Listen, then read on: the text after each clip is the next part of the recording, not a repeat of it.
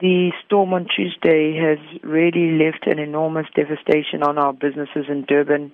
Both large and small businesses have literally been crippled by the storm. There's been reports from our businesses of extensive damage to property, and the businesses are reporting the fact that they've had an enormous amount of loss of productivity. What sort of impact will this have on the livelihoods of local business owners and the local economy? If you imagine that one of the important sectors in the economy of KZN is manufacturing, the likes of Toyota, for example, in the South Basin of Durban, were hit very badly. Our deputy president, who's also the senior vice president of Toyota, said that they actually had to evacuate all the employees from the plant, and there were roofs flying. So you can just imagine the impact, the negative impact these floods have had to big business. But in the same vein, small and our medium-sized businesses have reported the fact that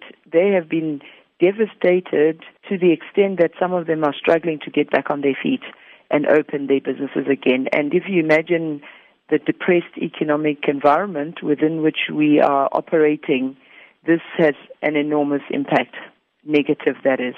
How will the Durban Chamber of Commerce and Industry assist local businesses get their feet back on the ground after Tuesday's devastating storm?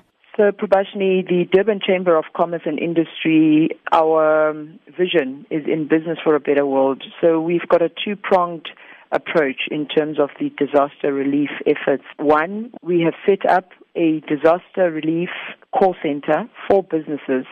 So this is for businesses that need the chamber to assist them with coordination, with linking them up with other businesses from whom they require assistance.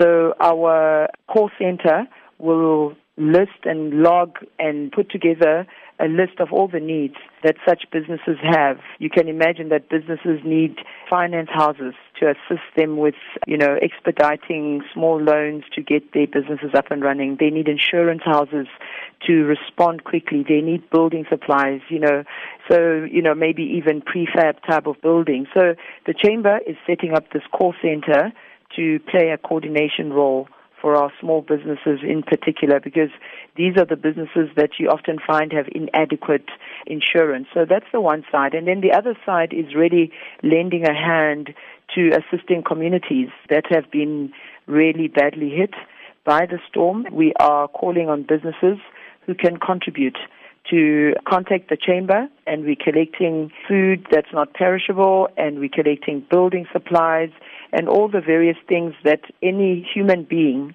would need under these circumstances.